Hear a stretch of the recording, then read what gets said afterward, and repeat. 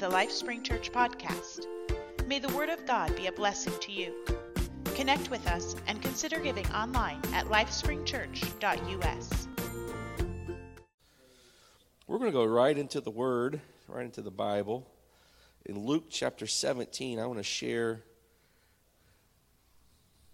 this Bible story with you from the life of Jesus.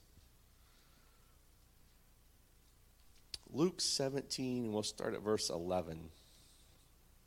And it came to pass as he went to Jerusalem that he passed through the midst of Samaria and Galilee.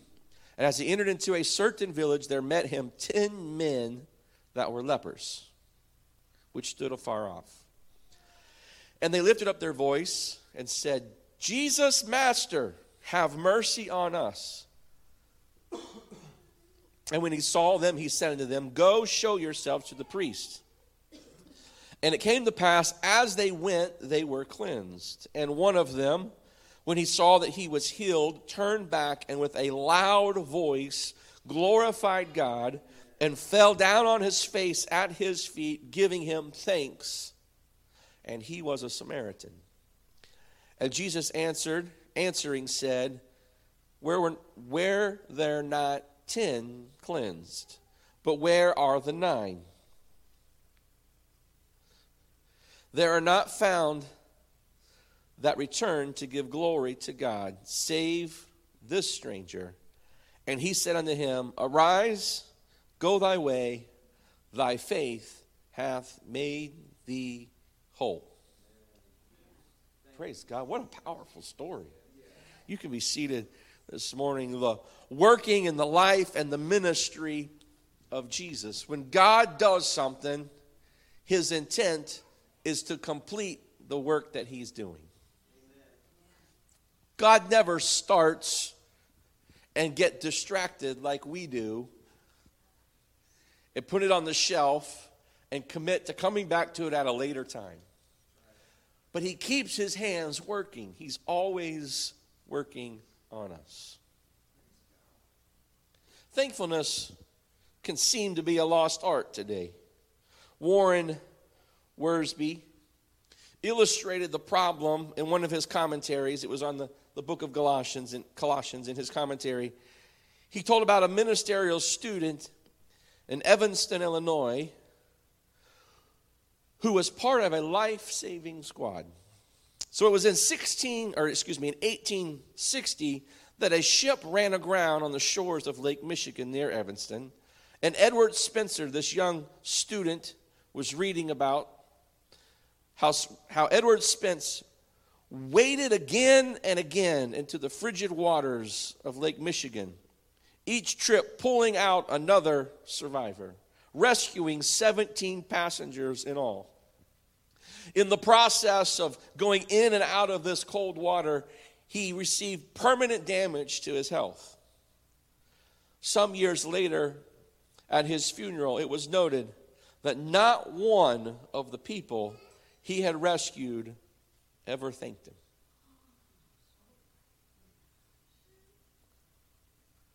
This story sadly illustrates how many people respond to the miraculous work that God does in their lives.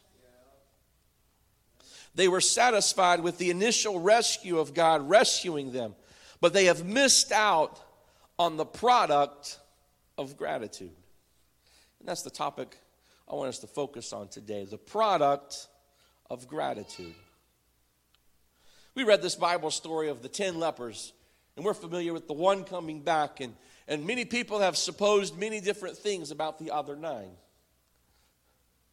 One writer by the name of Charles Brown gave this list of suggestions about why the other 9 didn't return to thank God. Here's his list.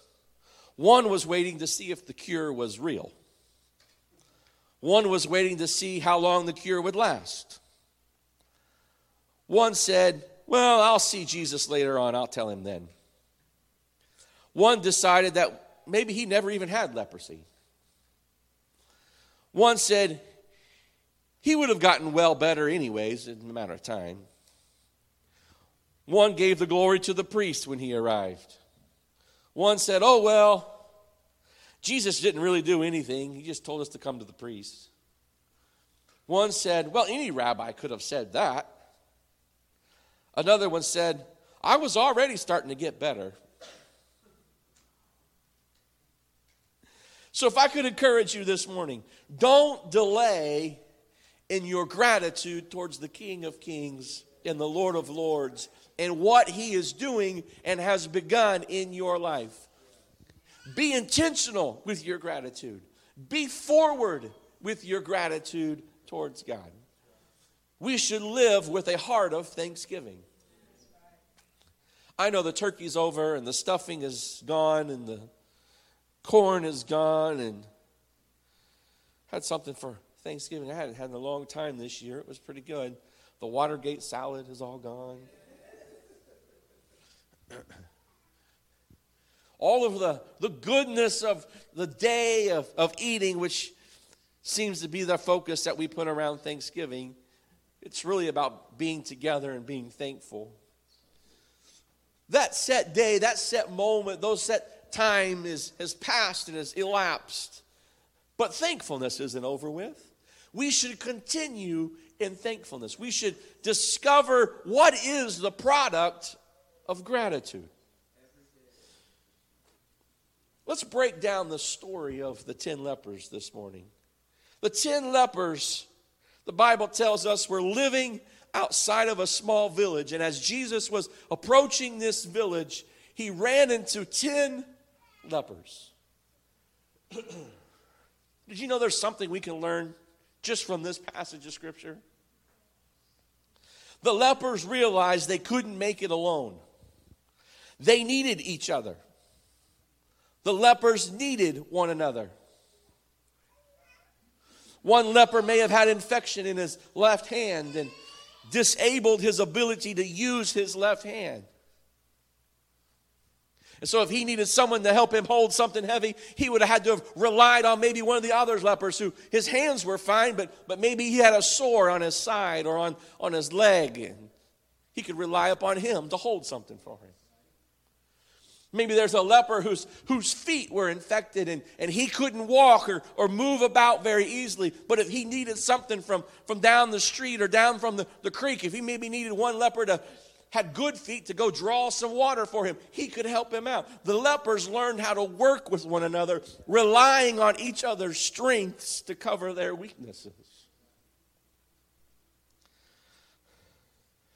So you learn from lepers that their survival was based upon how unified they worked as a team.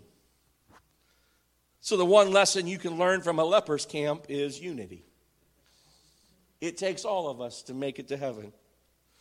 And your strength may help me in my weakness. And my strength may help you in your weakness. And as the body of Christ, we'll lean upon one another. And we'll depend upon each other. And when I need someone to pray for me, I'll trust that you have the prayer of faith to reach heaven. And when you need somebody to pray for you, I'll pray fervently that God will minister in your life. And if you have a need, you can call on the church. Where we're able to serve, we will serve, and we will help one another, because the lesson we learn from the lepers' camp is unity. So 10 were living together in unity in a leper's camp outside the village, and Jesus is walking up, and they decided, let's call out to that man. They recognized him, and they said, Jesus, Master, have mercy on us. He wasn't just Jesus of Nazareth to them. He wasn't just the carpenter's son to them. He was Jesus, Master. They had heard the stories of this man named Jesus. How he had healed the sick. He had raised the dead. When he was just beginning his ministry, he turned water into wine. He was going about delivering the demoniacs. He had caused blinded eyes to be opened, stopped up mouths to begin to speak. He was doing the miraculous. They may have even heard stories of him healing other lepers.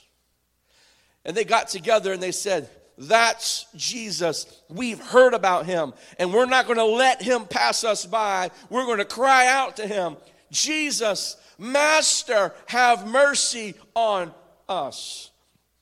They realized they were standing in the presence of someone greater than them. They were standing in the presence of somebody who could do more than they could do. And how beautiful it is when we realize we come into a sanctuary like this, or you go into a place of prayer in your prayer closet, or you just turn your mind towards him, you realize that you've entered into the presence of one who is greater than we are, one who can do things beyond our ability. He is the master of all masters. He is the master who created the sun and the stars and the moon and the earth and all of its inhabitants. He is the master who rules from eternity to eternity. And if there's any need that we have in our life, we can just turn to him, the master of all masters, and we can cry out to him, Lord Jesus, Master, have mercy on me. And he is willing to minister to our need. Could I challenge you today? Whatever you've heard about Jesus and his goodness, whatever you've heard about Jesus and his miracle-working power, whatever you've heard about Jesus and his ability to set free and to deliver and to save, it is true. And if you have a need, all you have to do is reach out to him. All you have to do is open your voice and cry out, have mercy on us. He is able to heal and to save. So if you've heard about him, cry out to him. Let him do what only he can do in your life. And Jesus saw them. The interaction isn't very long. He doesn't go up to them and put on a show. He doesn't go up to them and bask in their attention. He just simply calls back to them. Go show yourself to the priest. Go show yourself to the priest. Now, to some, that may seem like an absurd statement. But if you read through Leviticus chapters 13 and chapters 14, you'll understand the old law. And let me take just a couple minutes real briefly here to share with you a little bit about the law. When an individual had an ailment on their skin, it was their responsibility to go to the priest. And they would present themselves to the priest, and the priest would review the ailment of their skin. And there were certain criteria. If you want to get into all of it, you can read Leviticus 13. And he would look for this certain criteria in the ailment of their skin. And if certain criteria was met, they were declared a leper. And that declaration was, you are unclean. You must take certain actions in your life. You must now go live outside the camp, outside the village, outside the city, wherever it was they lived. You must live apart from people. And when anybody comes near or close to you, you must call out, unclean, unclean.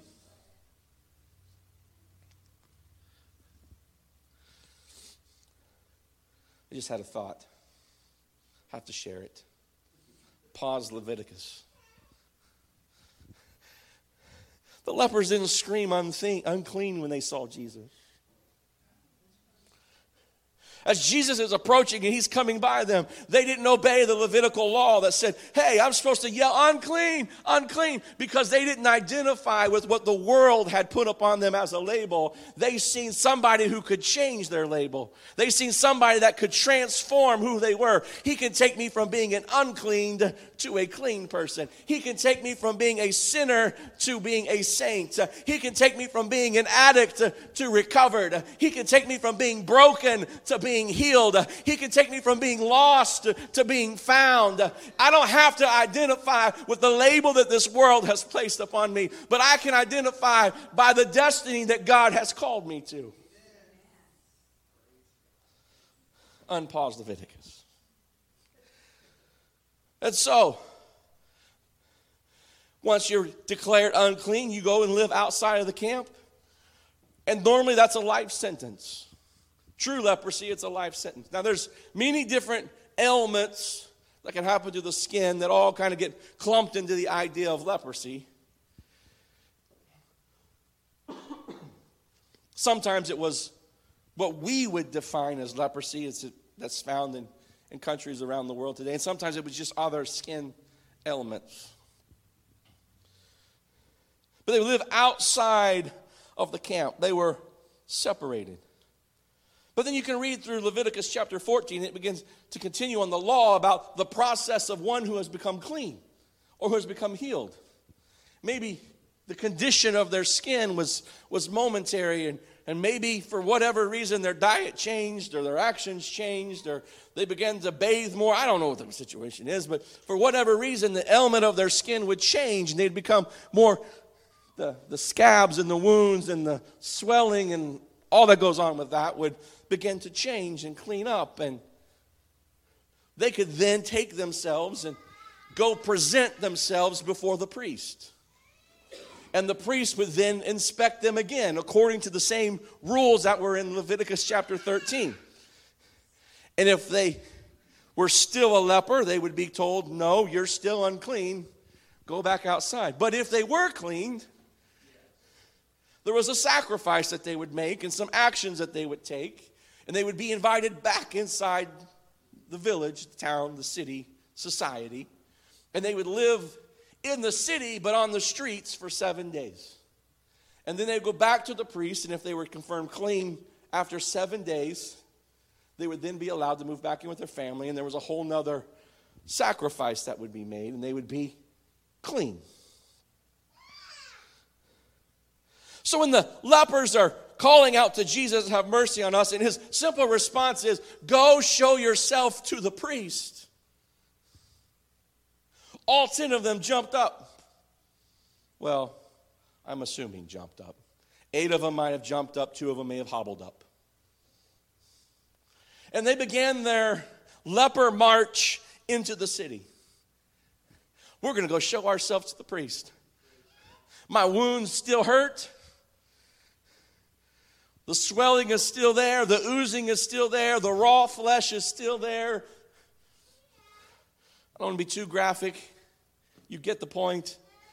But we're going to go show ourselves to the priest. The master said that we could go show ourselves to the priest. And the Bible says while they were on their way, they were healed. One old guy was dragging his foot along. His foot hurt, sore, open wounds, raw flesh.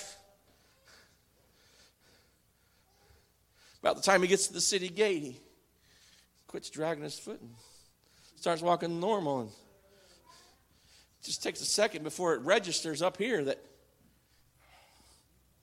I don't hurt no more. That sensitivity's gone. The swelling's gone. The pain's gone. The master worked. The master touched me. The master has healed my leprosy. I'm sure the same type of situation happened to the other 9, each of them. As they're progressing towards the priest, their healing takes place. Did you know obedience always precedes the blessing? It's a biblical principle. Obedience always precedes the blessing. Another example is Naaman, who came to the prophet. He was a leper. And the prophet said, you must go dip in the Jordan River 7 times. And Naaman, being an affluent individual, was disgusted at the idea of dipping in the muddy Jordan River 7 times.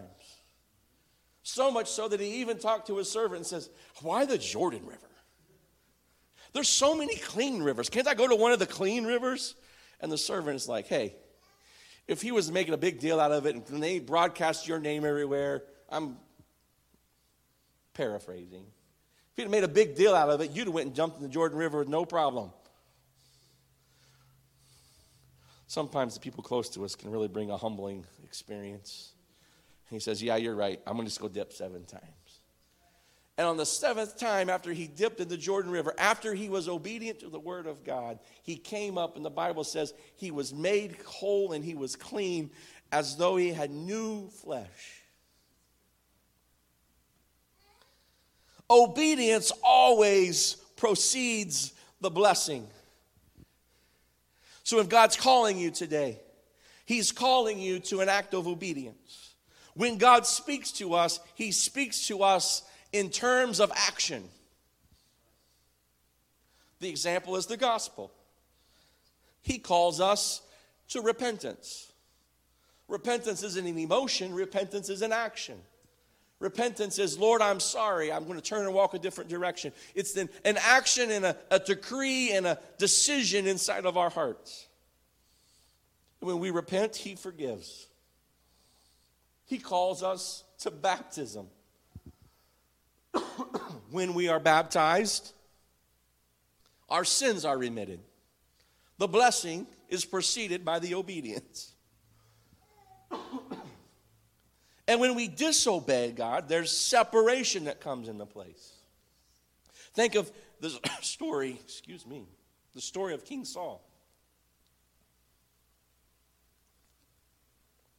He's told to go war against an enemy, and he's supposed to kill everything, even all the animals. Just destroy, wipe them out. And what does King Saul do? Well, he keeps the king, he keeps the prized men, he keeps the prized animals. He brings them all back together. And the prophet shows up and he says, hey, Saul,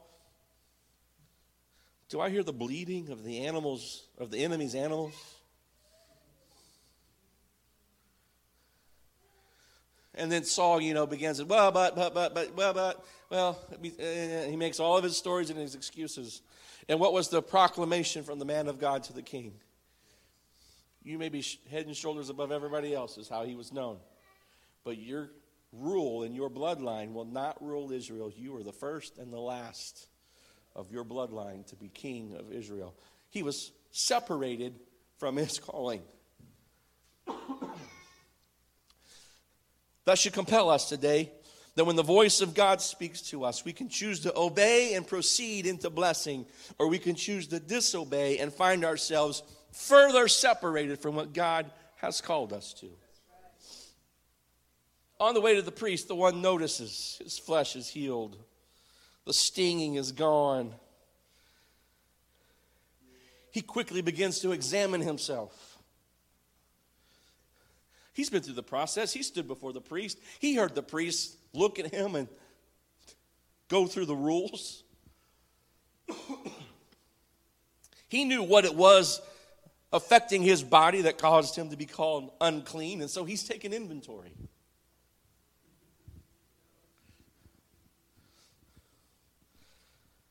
All my wounds are healed up. All my swelling is gone. All of the identifying factors that would cause me to be called an unclean leper have been healed. All of the identifiers of leprosy have been healed from my body. What a glorious moment when he realizes his healing. The Bible says he proclaims and he begins to glorify God.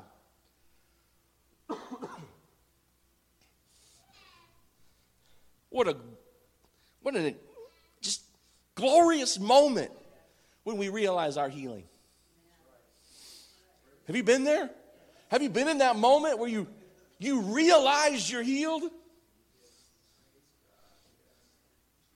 Sometimes we're going through life and stuff's happening, and maybe it's physical or emotional or mental or spiritual, whatever avenue of life we want to talk about, and you've just learned to live with it. You've learned to live with the pain. You've learned to live with the limp. You've learned to live with the scar. You've learned to live with the inability to do something, and you've just learned that it's just this black part of my life over here. It's just this closed off closet. It's just this separated part that I've just closed off and put it to the side, and I'm just going to work around it.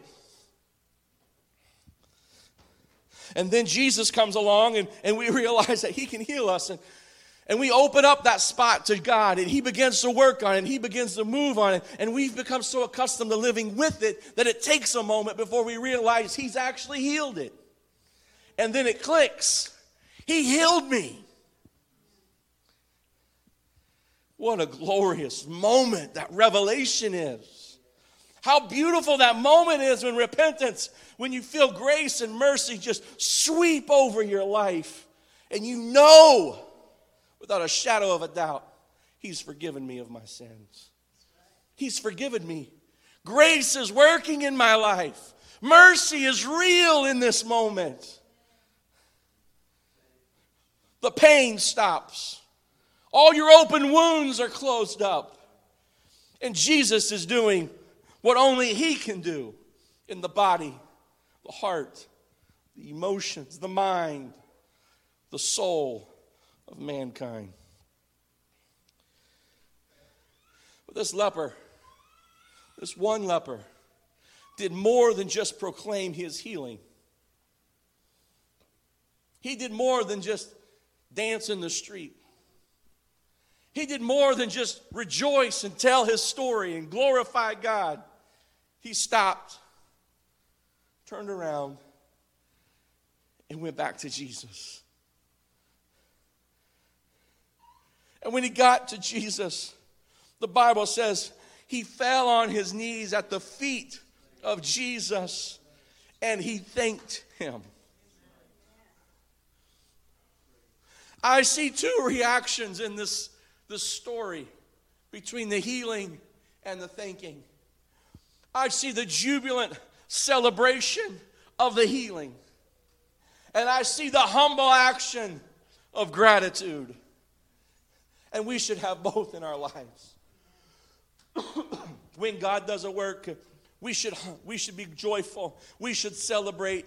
We should broadcast it from the rooftops. We should tell every person we know, I was broken, but God healed me. I was lost, but God found me. I was sick, but God healed me. We should tell the story that God is working in our life. And those are moments of exuberant, loud telling.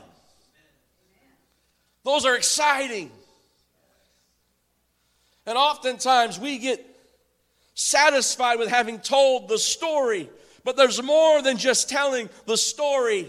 It's more than just being healed. I'm sure the other 9 were just as excited when they realized their healing. I'm sure they told their families what happened outside the village that day. They talked about it for weeks and months and years to come. When they went to the blacksmith shop, the blacksmith said, I thought you were outside living in the leper camp. Oh no, let me tell you a story. When they went to the baker's house and they were picking up loaves of bread for festive times, they began to tell their story. When they went to the tanner's house or the cobbler's house, when they went to the dairy farm or they went to this person's house or that person, they shared the story all abroad. All of them shared their story. But only one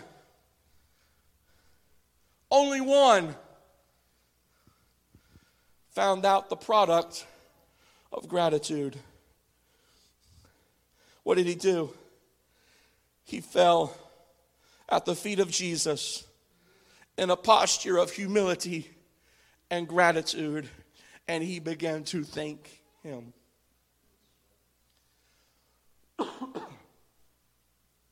Many times in church, we have our churchy phrases, right? The things we say in church. Oh, let's bless the Lord today. Oh, the Lord's been blessing me. Oh, the Lord's blessings are abundant. And we can get really focused on all the blessings that God's bringing our direction. I was reading through Psalms once, and, well, more than once, but one time when I was reading through Psalms, the idea of blessing jumped out at me. Maybe when you go through Psalms next time, it'll jump out to you as well. How many times the commandment was for us to bless God versus God blessing us? And that term oftentimes used, not every time, but most of the time used for us to bless the Lord, the word bless simply means to bow oneself over in thankfulness, in gratitude. It's the posture of humility. It's to place oneself beneath. It's to recognize he's the master and I'm the servant. It's to realize he's the one that can when I can't. So we often are celebratory in a big outward expression in our moment of revelation of our healing, but it should be followed by that moment of humble humility, of thankfulness and gratitude expressed to God. And it was in this moment, not the big celebration, not the loud proclamation, but in this moment of humble gratitude, we find the product of being grateful. Jesus responds to the one. Go your way. Not, okay, you're supposed to go to the priest. Go your way. Your faith has made you whole. Wholeness is the product of gratitude. Wholeness is the product of gratitude. 9 men went to the priest. 9 men were healed. 9 who were lepers, unclean, are now clean. But all 9 of them went home with scars and wounds and maybe missing fingers or missing toes, missing parts of their body. Marks upon them that once I was a leper, once I was broken, once I was separated, once I was distanced from society. But there's one of the 10 who didn't go to the priest. He just went back to his house. And when he walked in the front door, no one could tell he was a leper because he wasn't just healed, he was made whole. His finger may have fallen off, but it grew back. His scars may have been upon his body, but when he re-examined himself, the scar was gone and it was as though he had never had leprosy before. He was made completely whole. I want to tell you today, there's sometimes we come to God and he heals us and he touches us and we feel the exuberant joy of being healed. But if we'll find the place of gratitude, he'll remove the scars, he'll remove the pain, he'll remove the damage.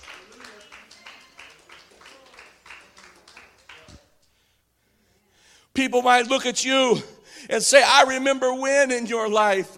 But let me tell you, God has a work that he wants to complete in each and every one of us so that when people look at you, they don't see your past, they see your future. God wants to complete a work in you where they don't see brokenness, but they see wholeness.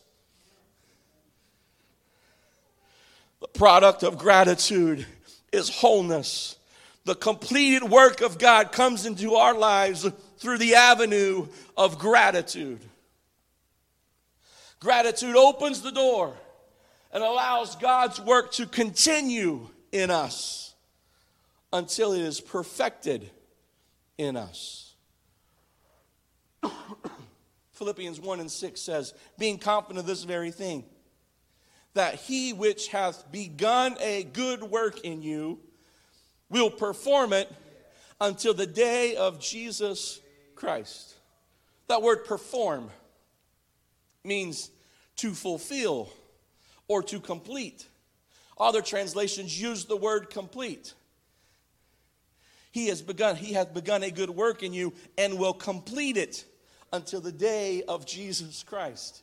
From the time that we're born again of water and spirit until he calls us into the glorious clouds and his return, there's a working that's happened. He's continuing to perfect us. He's continuing to mold us. He's continuing to shape us. Oh, he's taking care of the big glaring issue, but he's behind the scenes healing this wound, moving this scar. He's working over here, healing this brokenness, putting this part back together again. People will never even know that brokenness was there. It just becomes part of a story, and people are like, really?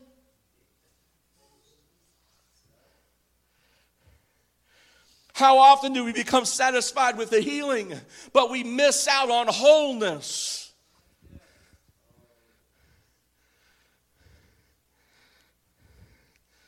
Trenton, you can come this morning.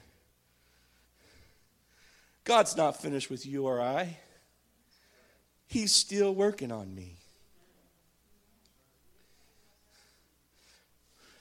I'm not that far along yet. Hold on. He's going to make me what I ought to be. Did you know you're a big project for God? That's not an insult.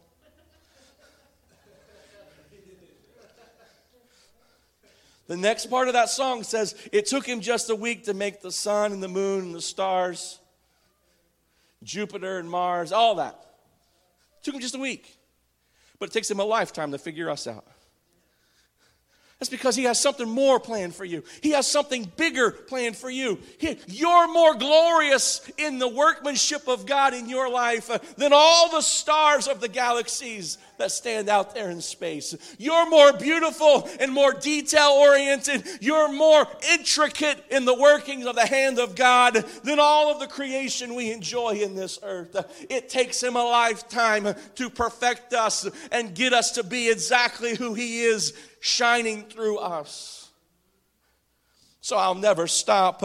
I'll not just be satisfied with my healing, but I'll keep serving. I'll keep living. I'll keep doing what God has called me to do because he's still working on me. He's taking me to a place of wholeness. He's completing what he's begun in my life.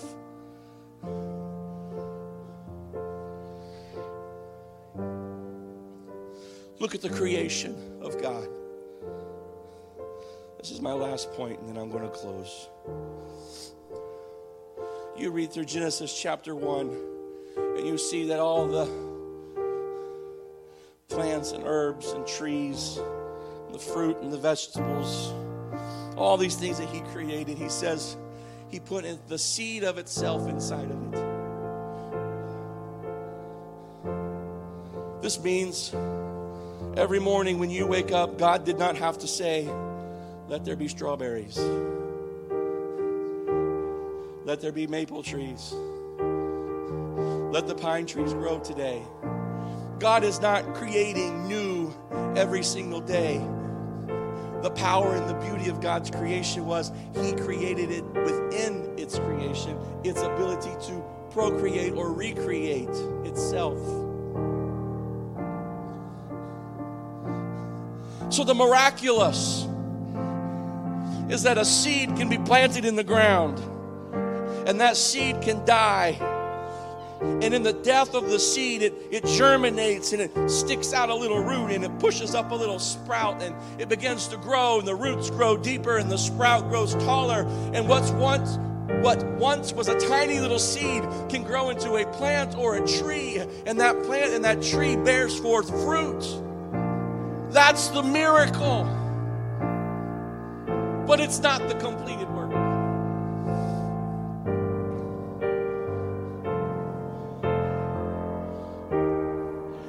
We have taken fruits and vegetables, we as a collective term, scientists have, and they've made them what's called sterile.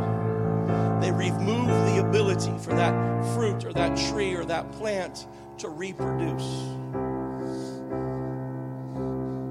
One example is something we enjoy eating. It makes eating it easier. Seedless watermelon. No ability to reproduce. Has no seed. The beauty and the end of the watermelon is the fact that it exists. The miracle is all that's there.